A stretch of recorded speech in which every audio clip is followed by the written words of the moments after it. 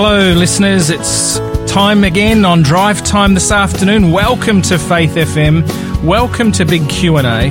This is the show where we respond to the difficult questions concerning God, faith, contemporary religion, and the Bible. This is the show where we look at world religious trends in the light of Bible prophecy. I'm Pastor David Butcher, the lead pastor of the Seventh-day Adventist Church here in South Australia. We're broadcasting from the beautiful city of Adelaide, and it's really wonderful to be with you today and for you to join us as we share in God's Word. This week we're taking as our theme the new birth and the work of the Holy Spirit. And today our question will be, can the Holy Spirit change me? So our co-host today is Pastor Gary. Gary is the main host of Big Q&A.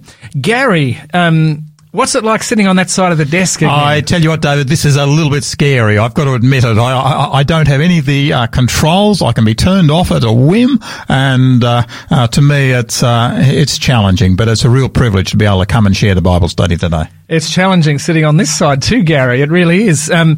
Gary, we had a temperature forecast today for about 30 degrees. It's probably been a bit milder than that, hasn't it? It has been, but isn't Adelaide in springtime such a fantastic place to actually live? I mean, I love living in this place this time of the year. I mean, in winter it can get just a tad cold, in summer it can get a tad hot, but spring and autumn, I tell you, this is absolutely idyllic type weather. It is. And I don't know about you, I do get a bit of hay fever at times, but this season so far it's been pretty good. Yeah, I also get a little bit, and I also have been pretty good at the present time. So pray that does actually continue.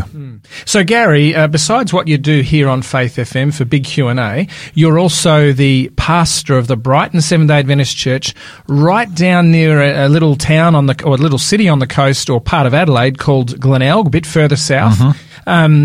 Beach suburb.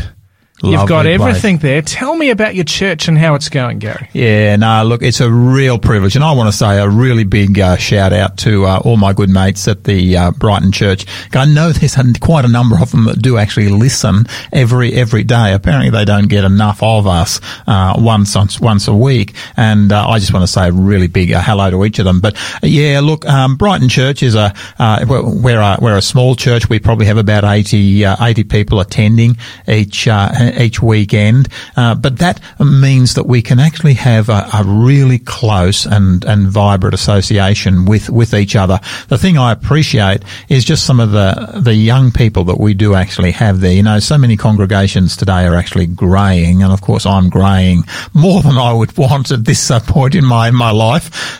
But at Brighton Church we have a nice group of young people, both very young and also university age. And to me, that's a really beautiful thing to actually see in a church. And Gary, I've seen a number of YouTube clips, etc., with people that have walked into your church, and it's quite common for me to hear that they say they've found themselves at home. It's been friendly, it's been warm, it's been welcoming. Yeah. And look, David, that's something that you can't actually force into a church. This is something that a church is able to engender, I believe, only through the work of the Spirit of God. But to me, I really appreciate the people that we've actually got at our Brighton Church, because they are people who are uniquely gifted to actually make people feel comfortable. In fact, I've said a number of times at our church, I said, to me, our spiritual giftedness, sometimes we look at the evangelists, sometimes we look at teachers and preachers, but to me, the spiritual giftedness that I most appreciate in a church are the gifts of encouragement and hospitality, because I believe that those are the two gifts that will actually build a church. Encouragement and hospitality. The preacher can preach once a week, but if those two are lacking, then he will go nowhere. But if those two are present, even a poor church pastor will actually see his church grow. And look, Gary, one of the things as a church minister that I've really valued and really praised God for is that when the church is committed and in the one direction, God sends people. He sends people from the community. Yeah. And you don't even have to advertise, but people come. They do. And you've had this, haven't you? Look, the number of people that, people who have just walked in, and once they walk in, the chances of them staying is actually reasonably high. And, to me, that's an incredibly beautiful thing. And can I say, we've actually had, some people walk in from Faith FM, from this particular broadcast. So, look, if you happen to be, let me put a little bit of a plug in for the Brighton Church. Go for it, Gary. We'll charge you later, but go for it. Look, guys, if you happen to be here in Adelaide and you'd like to come along to the Brighton Church, we'd love to have you come and join us at worship. Now, we have our Bible study period that starts at 9:30 every Saturday morning, and then at 11 o'clock we start our worship service. Now, this week I'm actually going to be preaching, and I'm going to be looking this week at the entry of the nation of Israel into the land of Canaan. We're going to be looking at a place called Kadesh Barnea and the change that took place and the process that occurred in the minds of so many as they came to enter the Promised Land. Because, David, the thing I'm totally convinced about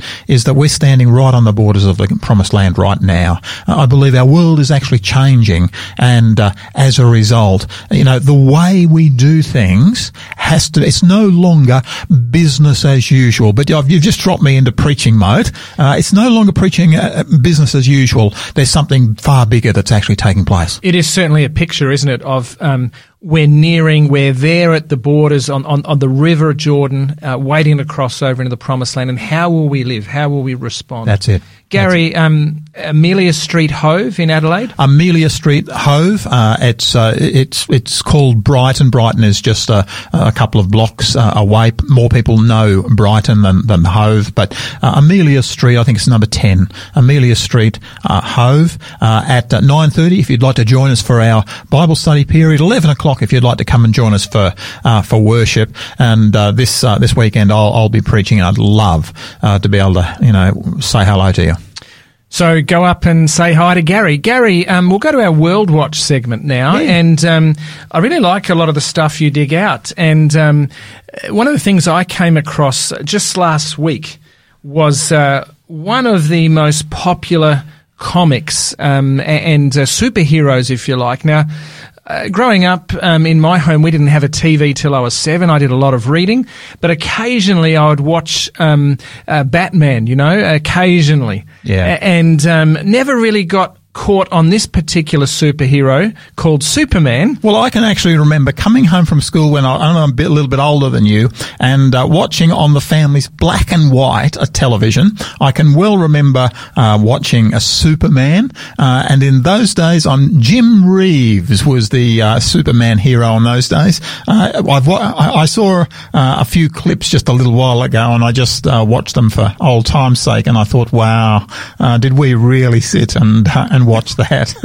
So you're certainly not as old as Superman, but Superman this year, the comic books have been out for 80 years. The comic books, wow. 80 years. Wow, I didn't realise that. Which is significant. It is. And clearly a number of these superheroes have underlying undercurrents which don't really align with Christianity. There's no question there, is there? Yeah. But one of the disturbing things that I came across just this last week, and this is an article found online on My Christianity, and it's called New Man of Steel, Superman Comes Out in New DC Comic. And this came out on October 12. The author is Daniel Jarvis. And it says here, it's official, political correctness is ruining everything. The son of everyone's favourite superhero, Superman, has decided it's time to follow the crowd, coming out as bisexual in a new DC comic. Yeah. This is significant, isn't it? Oh, look, David, this to me is frightening stuff. So many people don't actually realise that in comics have as much education in them as when children are actually sitting in a classroom. What we're actually doing with comic books is educating young people. And certainly when I was growing up, yes, we watched Superman, Jim Reeves, but the educational point and takeaway in every single episode was a battle between good and evil, but always good would actually come out on top. And that was the underlying. It was a simple point, but it was there nonetheless. There were a few others as well, but that was certainly the major one. In this particular comic, there is a totally different educational point that's being brought to the surface.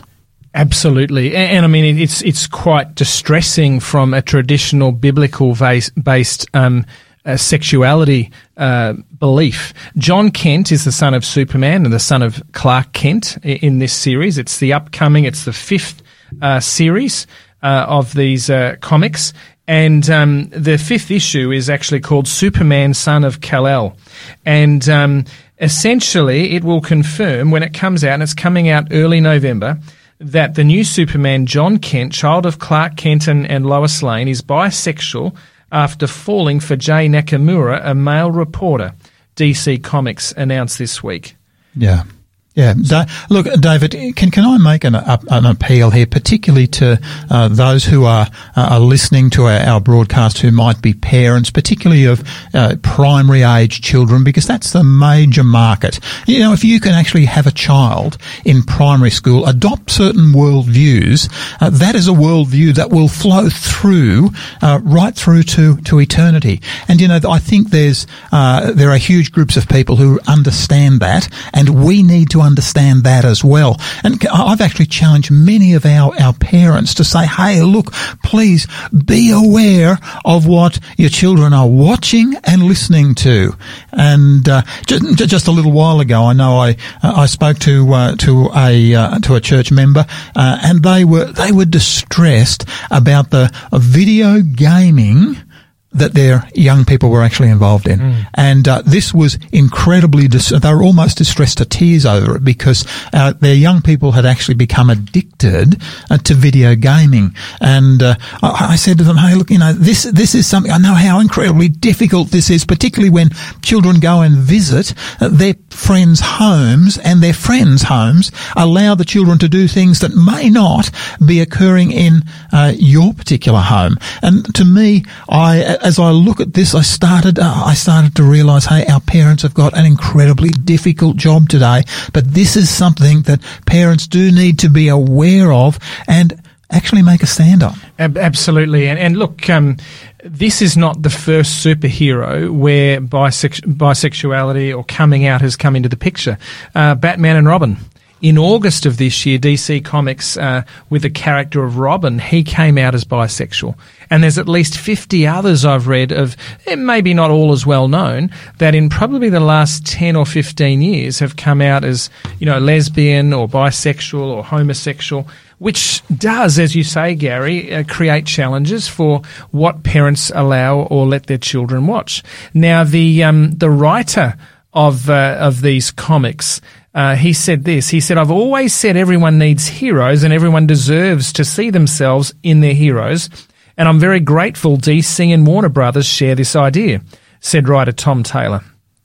Superman's symbol has always stood for hope, for truth, and for justice. Today, that symbol represents something more. Today, more people can see themselves in the most powerful superhero in comics. So that's what's before us. And look, what he is saying there, I believe actually misrepresents, because if you do want to actually take what the Superman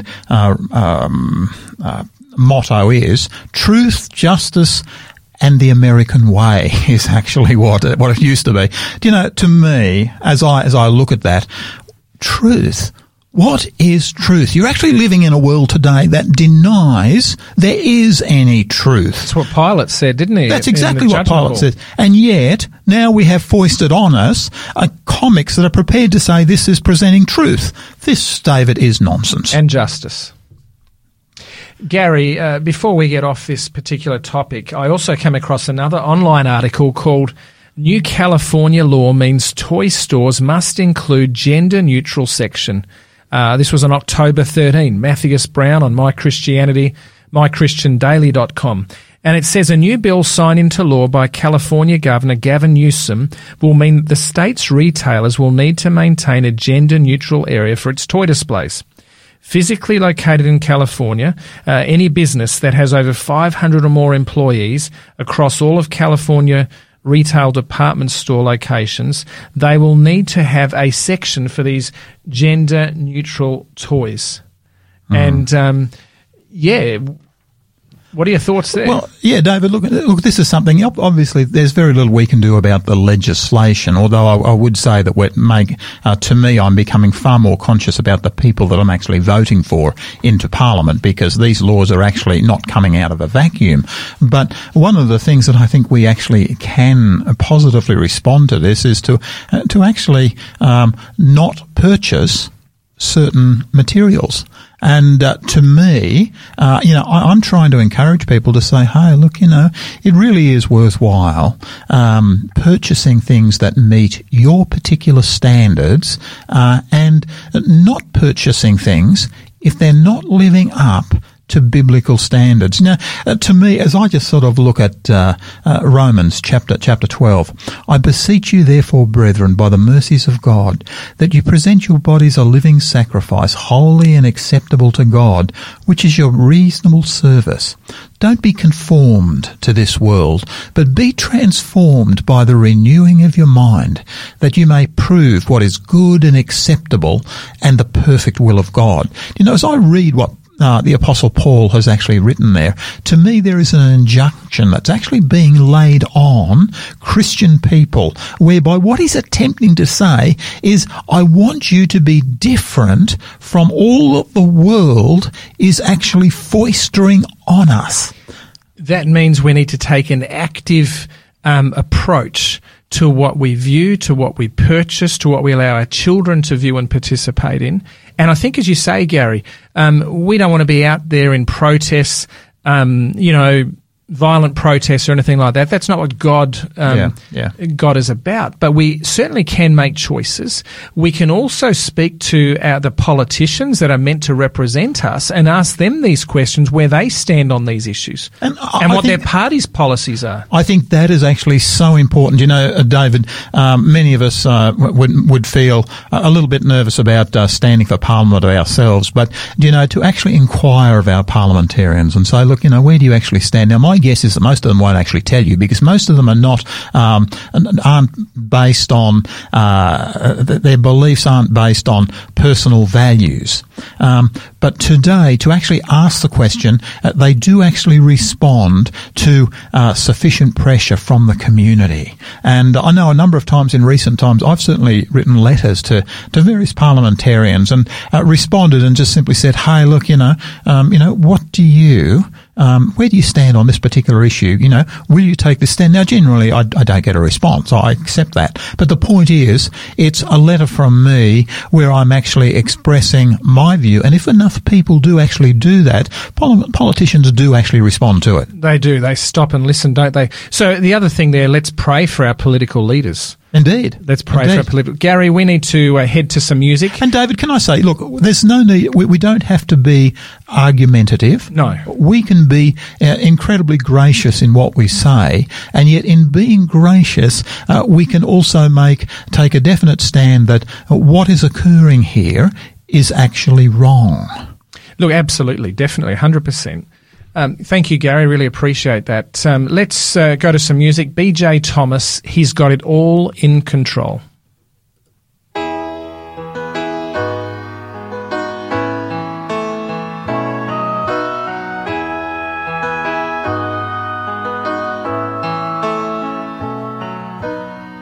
He's got it all in control.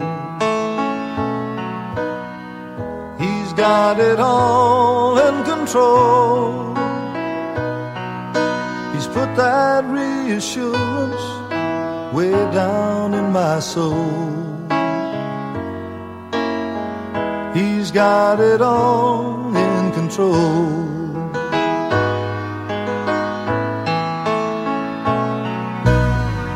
I've put my life in His hands.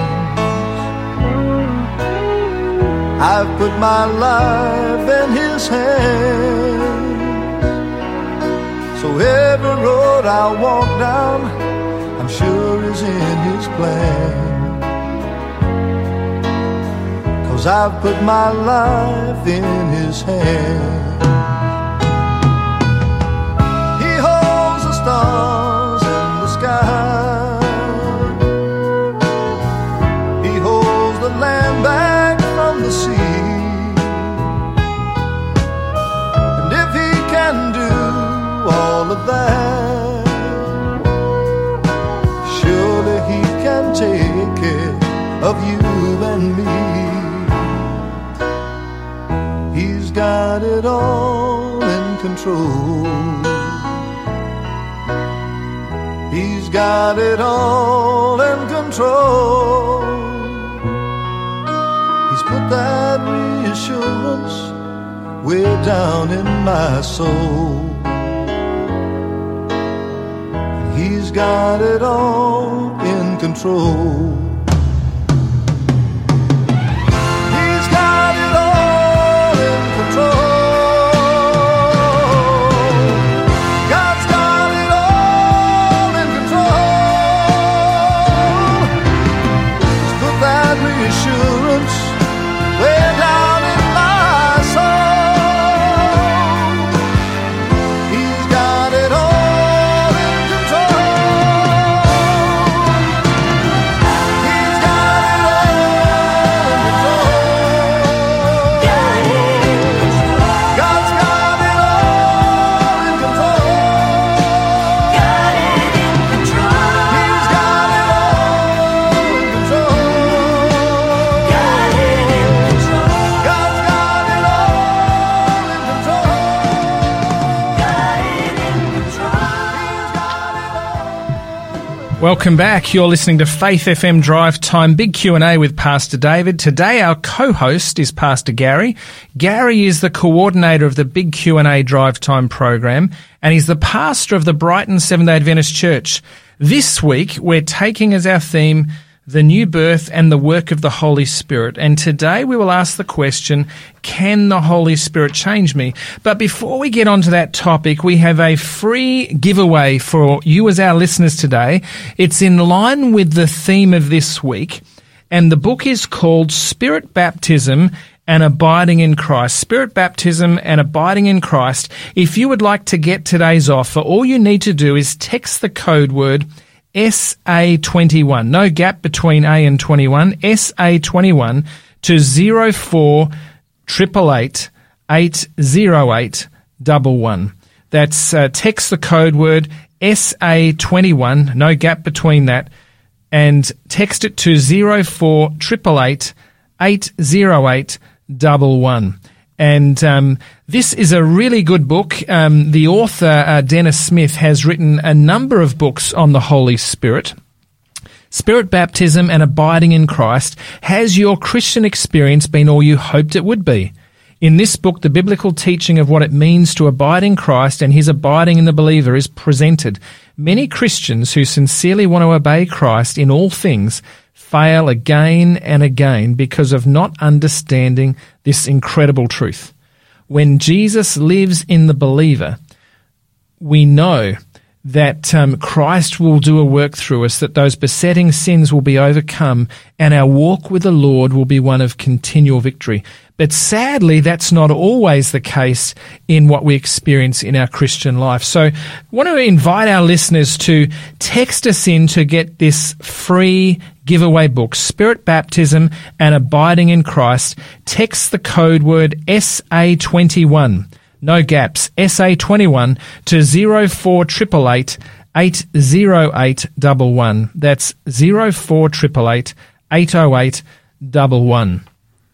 While I have you here, before we go to Gary as well, on Saturday the 30th of October in Adelaide, we have a special program that we'd like to invite our South Australian listeners to. It's going to be held at the Christian Family Centre, 185 Frederick Road, Seaton, 185 Frederick Road, Seaton, on the 30th of October, the Saturday.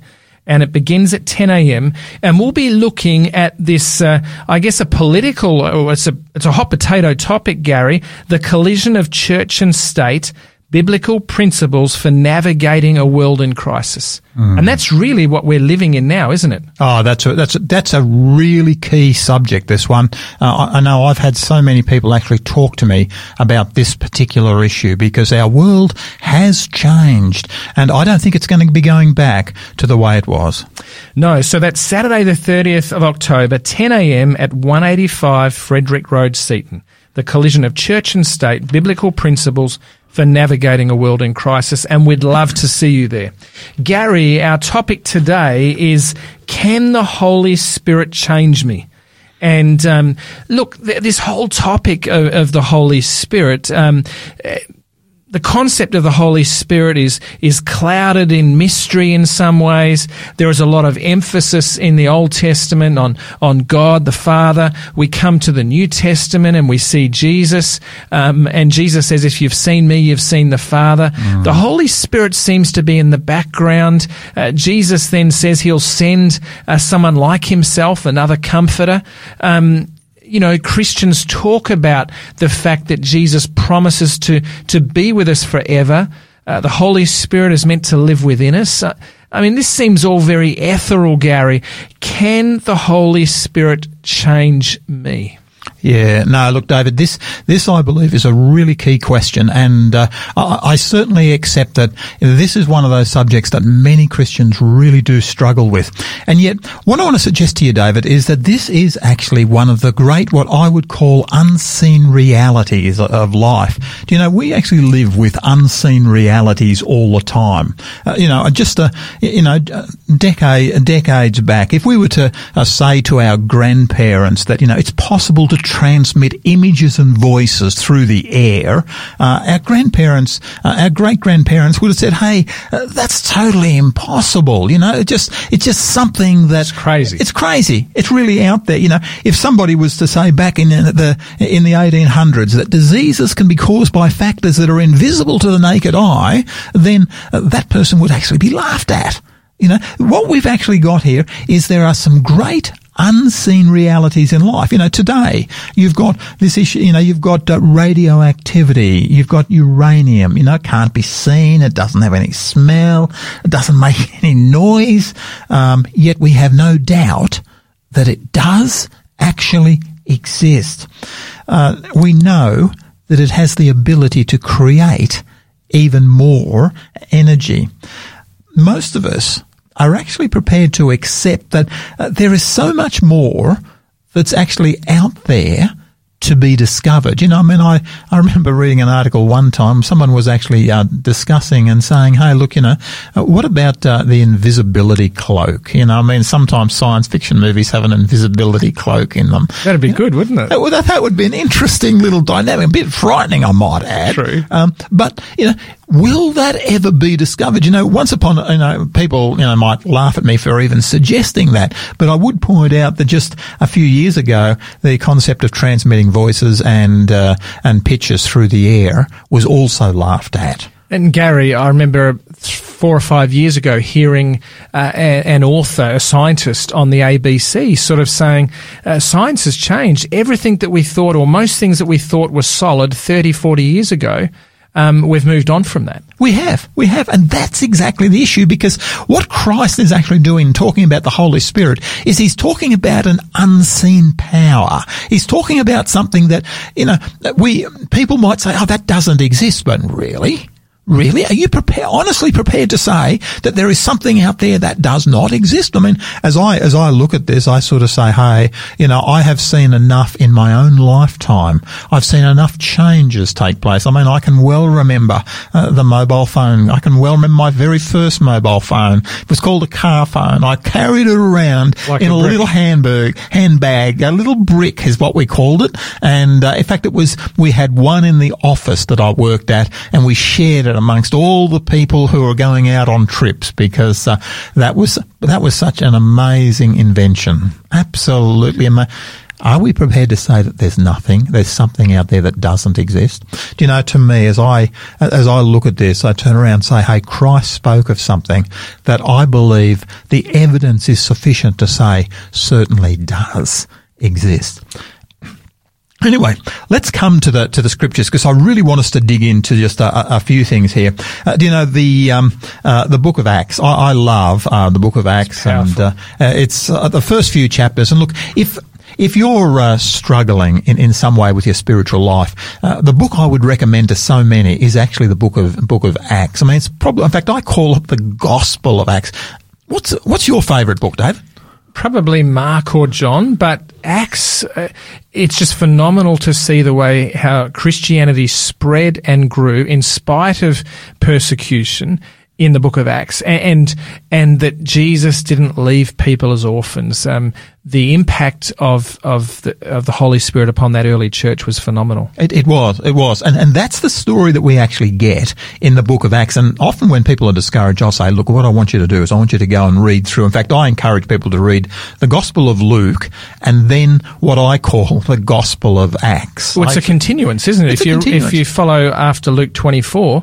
Acts 1, basically, and he talks about how he'd written previously. Exactly. It's exactly the same author, and I find you just get a consistency going through there. And I have actually people who are struggling with devotional time, I'll actually say to them, look, what I want you to do is go and pick up the Gospel of Acts, Luke, to start there, because it's set out in an incredibly logical format, and then keep going into the same author's second book, the book of Acts. But the thing that I love about what Luke says here in Acts is Acts chapter 1 and verse 4, and it says this, and being assembled together with them, he commanded them not to depart from Jerusalem, but to wait for the promise of the Father, which he said, you've heard from me. For John truly baptized with water, but you shall be baptized with the Holy Spirit not many days from now. Now here's Christ. What Christ is doing is promising his disciples a gift.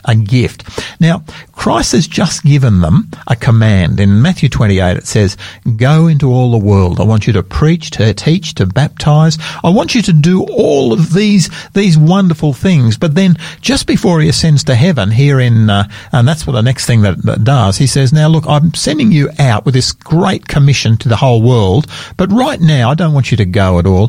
What I want you to do is I want you to go and sit in Jerusalem and just wait. And what for, Master? Hey, well, just wait. Does this make sense to you, Dave? Not if you look at the Gospel Commission. Go, and then here he's saying wait. And if you tell a child, go do something or do this, do that, Jesus goes up into heaven, doesn't he, in this chapter? And the disciples, what are they going to do? Are they going to obey what their master said? That's exactly the point here. And I'm so conscious that as churches, we've actually been very obedient to the command of going and preaching and teaching. Preachers are everywhere. But the area which we haven't obeyed very well is that before there is a going, there's actually a time of waiting, because what the disciples are actually doing here is they go to an upper room, they spend time together in prayer. They spend time coming together. They spend time in fellowship together. And then after quite a number of days, what occurs is that the Holy Spirit actually descends on these disciples. Then they are empowered. Look, that's very true. And when Jesus says to, go back to Jerusalem and wait for the promise of the Father, they then say in verse 6, when they had come together, they asked him, saying, Lord, will you at this time restore the kingdom of Israel? So their heads are in a completely different place. And he says, hey, it's not for you to know times and seasons. But then he goes back on in verse 8, doesn't he, to a really powerful verse there. And I wish we actually had time to actually really dig into this, because I know that I've got 2 or 3 sermons, actually entire sermons that I bring out of Acts chapter 1 and 2. But to me, the really important question that it comes out of here is Jesus has told them to wait. Why has he told them to wait? The reason he's told them to wait is because the Holy Spirit is actually going to bring a power on them that is going to push their work forward in a way that nothing else can. Now, this, we actually see it best, I think, David, when we actually see the way the Holy Spirit himself does actually work. And that's what I'd like to come to right now.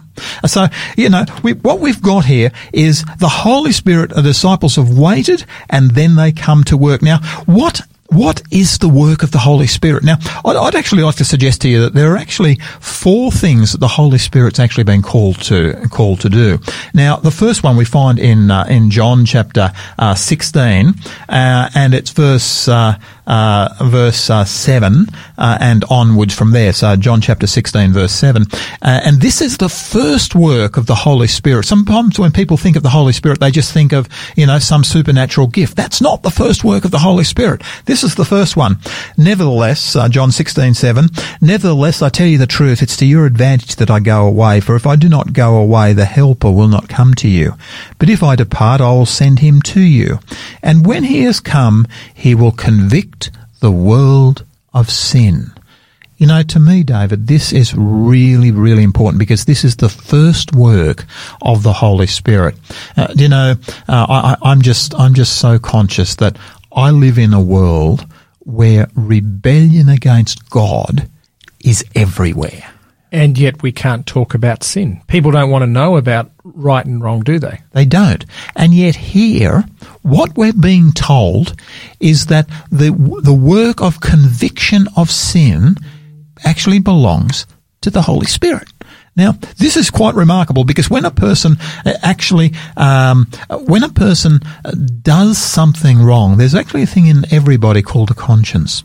And the Holy Spirit actually works through. Now, consciences can be seared or dulled. Seared and dulled as well. But what we find is that the Holy Spirit will often work through the conscience to say what has occurred there is wrong. And the person comes to innately, I actually find I do preach about sin. But do you know the most powerful preacher about sin is actually the Holy Spirit. And the Holy Spirit cannot be silenced. That's exactly right. And it's that continual sensation, that feeling that in our mind telling us that we've done something's not right, things need to be fixed, that really just presses us. And if we give into that as we should, then the Holy Spirit can clean us up, can't he? He can. And that's exactly what does take place. And to me, it's exciting because it's when a person is convicted of sin, they suddenly turn around and say, hey, I want to actually change. I hope they respond in that way. Not everybody does. And that, of course, is the huge challenge with this. But the Holy Spirit convicts of sin. Please, let's not the work of God is the primary motivator. Yes, he's given us the job of preaching, but to the Holy Spirit, when the Holy Spirit has come, he will change lives. Now, David, the next thing, if we come to John 14:26, something else that the Holy Spirit does actually do. And this is the second work of the Holy Spirit. And it's important we understand what the Holy Spirit is actually doing. First one is to convict the world of sin. The second one, but the Helper, this is John 14 verse 26, but the Helper, the Holy Spirit, whom the Father will send in my name, he will teach you all things and bring to your remembrance the things that I've said to you. He will teach you all things. Why is this so important? Because there are so many things out there, Gary. Firstly, the Holy Spirit is God, right? Yeah. The Word of God is God's written Word. The best interpreter of that will be the Holy Spirit. And we turn to so many sources these days, but if we really want to know right from wrong, truth from error, God's direction, we need to go to God himself and seek the Holy Spirit to guide us. That's why we pray before we study Scripture. Yeah. And that's the heart and the core of what Scripture is actually on about. One of the passages that I really appreciate is the book of Hebrews. Hebrews chapter 6 says this: therefore, leaving the discussion of the elementary principles of Christ, let us go on to perfection, not laying aground the foundation of repentance from dead works. When a person has repented from sin, from dead works, what we find is that the Holy Spirit continues to draw that individual closer and closer. David, to me, I don't know how you find it, but even as a pastor, the Holy Spirit is continually speaking to me and teaching me things which come out of His Word. And also convicting us of sin. And, when I started ministry, I thought I was going to change the world. God had used me to change the world, and He does, correct? But God is also working on our hearts. And so, Gary, when Jesus said to go and wait in Jerusalem, it's for a good reason. These men needed, and the ladies that were there too, they needed preparation of heart, didn't they? They needed to be convicted of sin, and they needed to be taught. Who was going to do that? The Holy Spirit. Indeed. And it's the Holy Spirit that's actually doing it. He's convicted of sin. Now He's drawing people to Himself. The work of the Holy Spirit is far more than just the giving of gifts. In fact, what we're going to discover is the giving of gifts is, in fact, the very last work that the Holy Spirit does. And that's for a very important reason, and we'll come to that in just a moment. Thank you, Gary. We'll pause there. That's really important topic, really, really powerful message so far. We're going to go to Day Win Singers, "'Tis So Sweet to Trust in Jesus."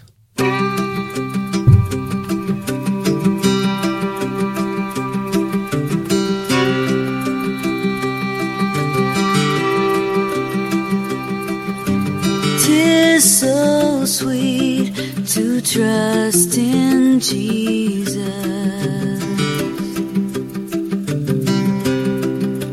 just to take Him at His word, just to rest upon His promise,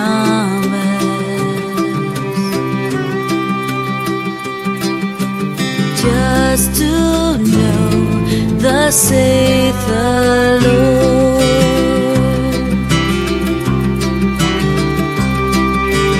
Jesus, Jesus, how I trust Him, how I proved Him o'er and o'er. Jesus, Jesus, precious Jesus, oh, for grace to trust Him more. Jesus, Jesus, how I trust Him, how I proved Him more and o'er. Jesus, Jesus, precious Jesus,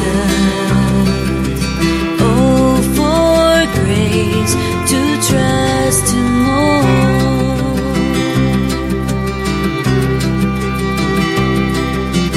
I'm so glad I learned to trust Thee, precious Jesus, Savior, friend. And I know that Thou art with me, wilt be with me to the end.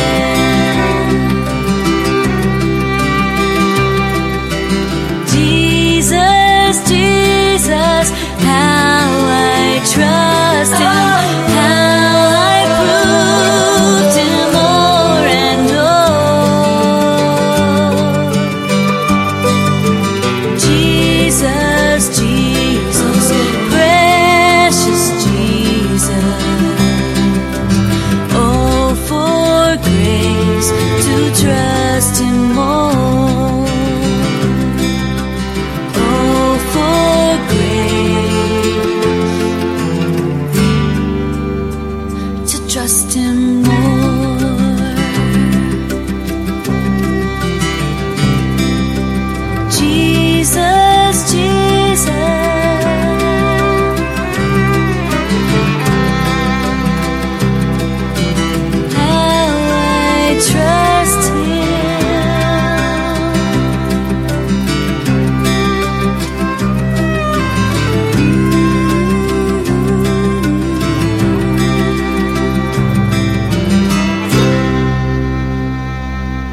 Welcome back to Faith FM Big Q&A with Pastor David and Pastor Gary. Today we're looking at the all-important question, can the Holy Spirit change me? But before we go back to Pastor Gary on this topic, we're going to promote our giveaway for today, and it's called Spirit Baptism and Abiding in Christ. Spirit Baptism and Abiding in Christ. You need to text the code word SA21, no gaps between SA and 21, SA21 to 04888 80811. That's SA21 04888 80811. And the giveaway is Spirit Baptism and Abiding in Christ, a critically important topic. The book is written by Dennis Smith. But back to you, Gary. Can the Holy Spirit change me?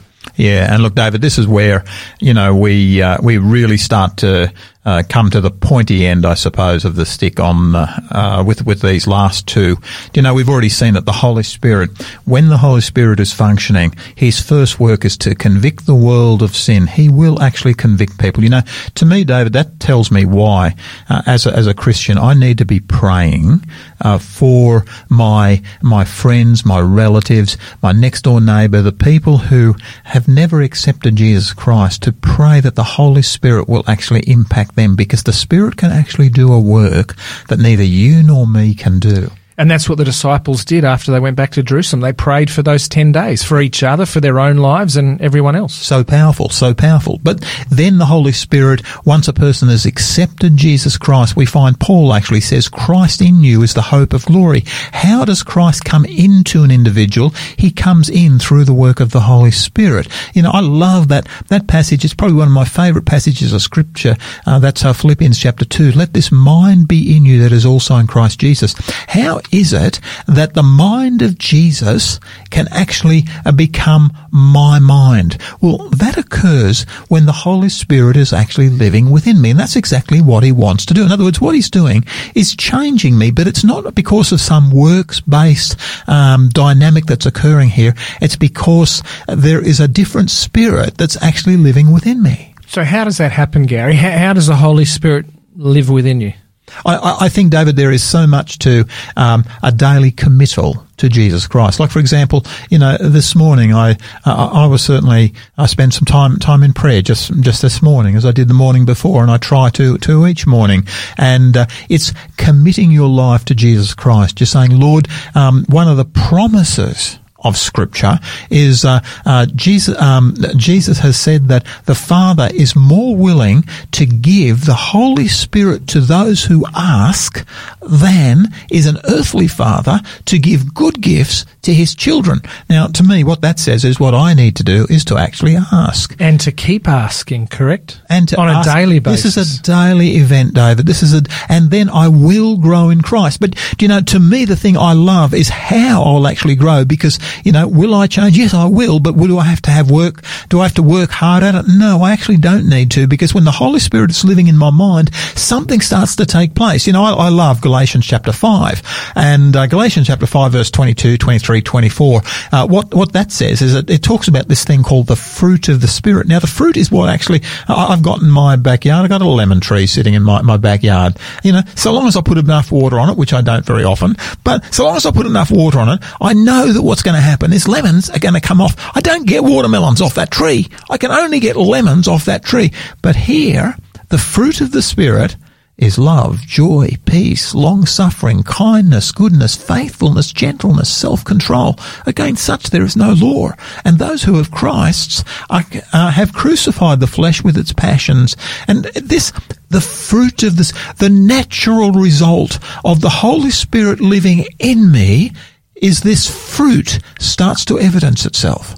And we don't produce it, do we? It's produced by being in connection with the life source, Jesus Christ. And as we invite the Holy Spirit into our hearts, he begins to clean us up and change us as we give permission. And that's exactly it. And to me, I'm so conscious of so many young people, particularly. I've seen older folk who they've come to Christ. Hey, look, Pastor, what do I have to do? It's sort of, what do I have to do? And this actually answers the question. What you need to do is to allow the Holy Spirit to function within your heart, within your mind. That passage, let this mind be in you that was also in Christ Jesus, is just so powerful. Lives can be changed, but only through the impartation of the Holy Spirit. Significantly, David, this is not a result of education. I hear a great deal of people suggesting that what we need in our world today is better education. Well, yes, education is useful. I've got no problem with education. But David, it's not the greatest need in the Christian's life.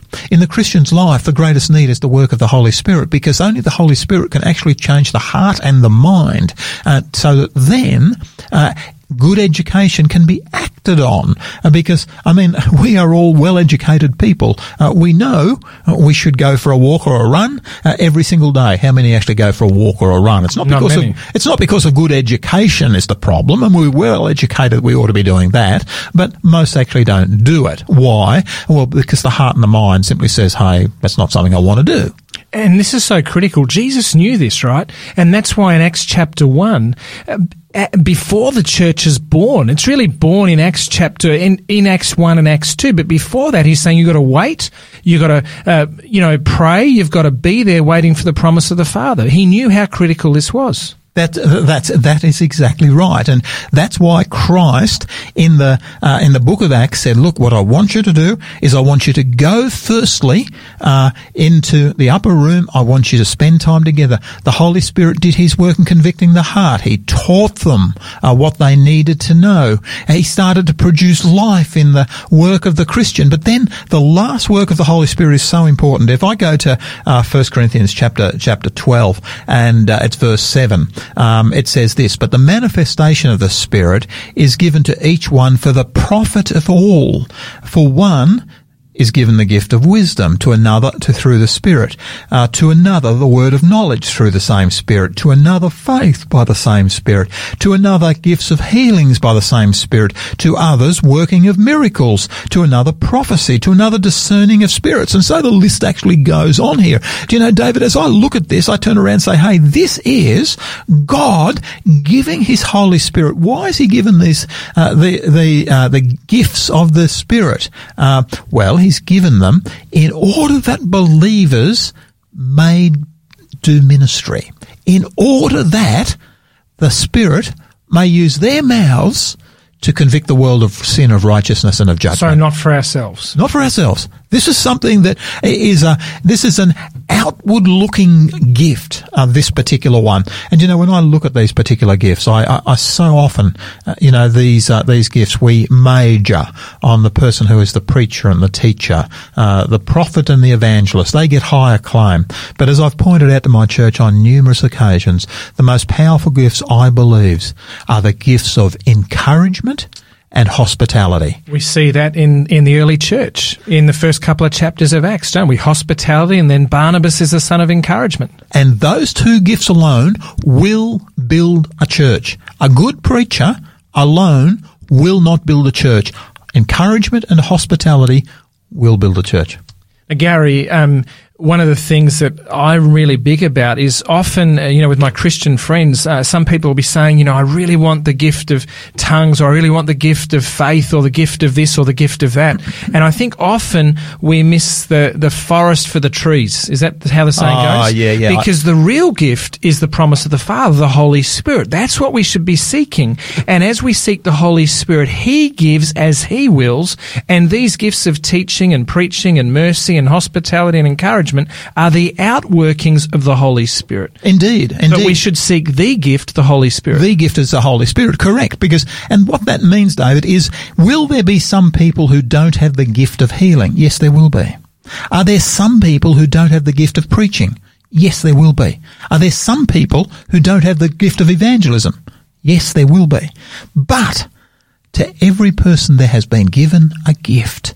And to me, it's a beautiful gift, because these gifts are given to allow ministry to occur.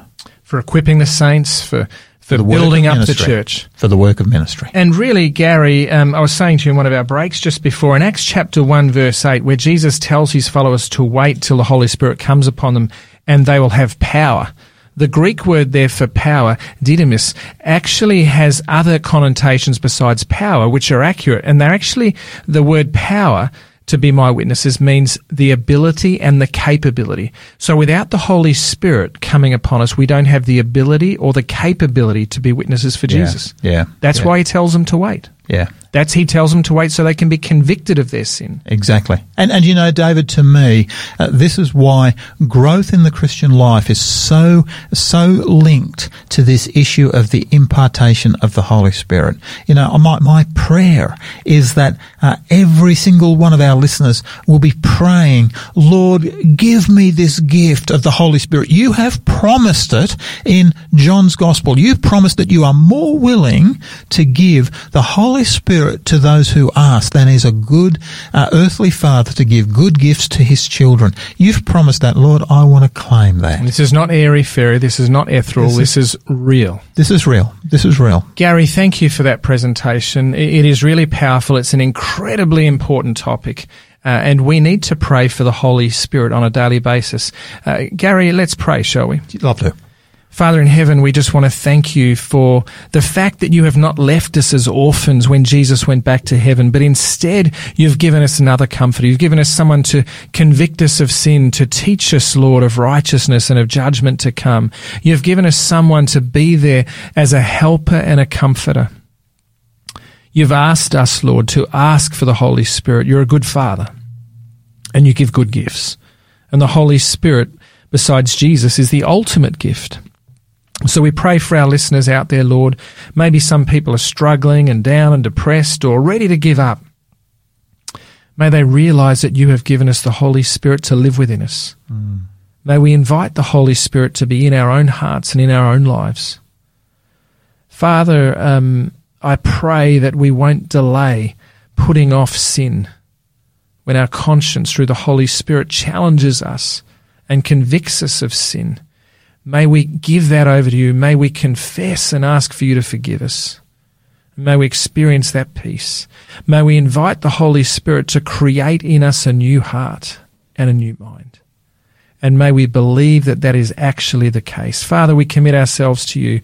Be with our listeners. And we ask this through Jesus' name. Amen. Well, Gary, our time is up for today. Thank you, everyone, for joining Pastor David and Pastor Gary on Drive Time Big Q&A.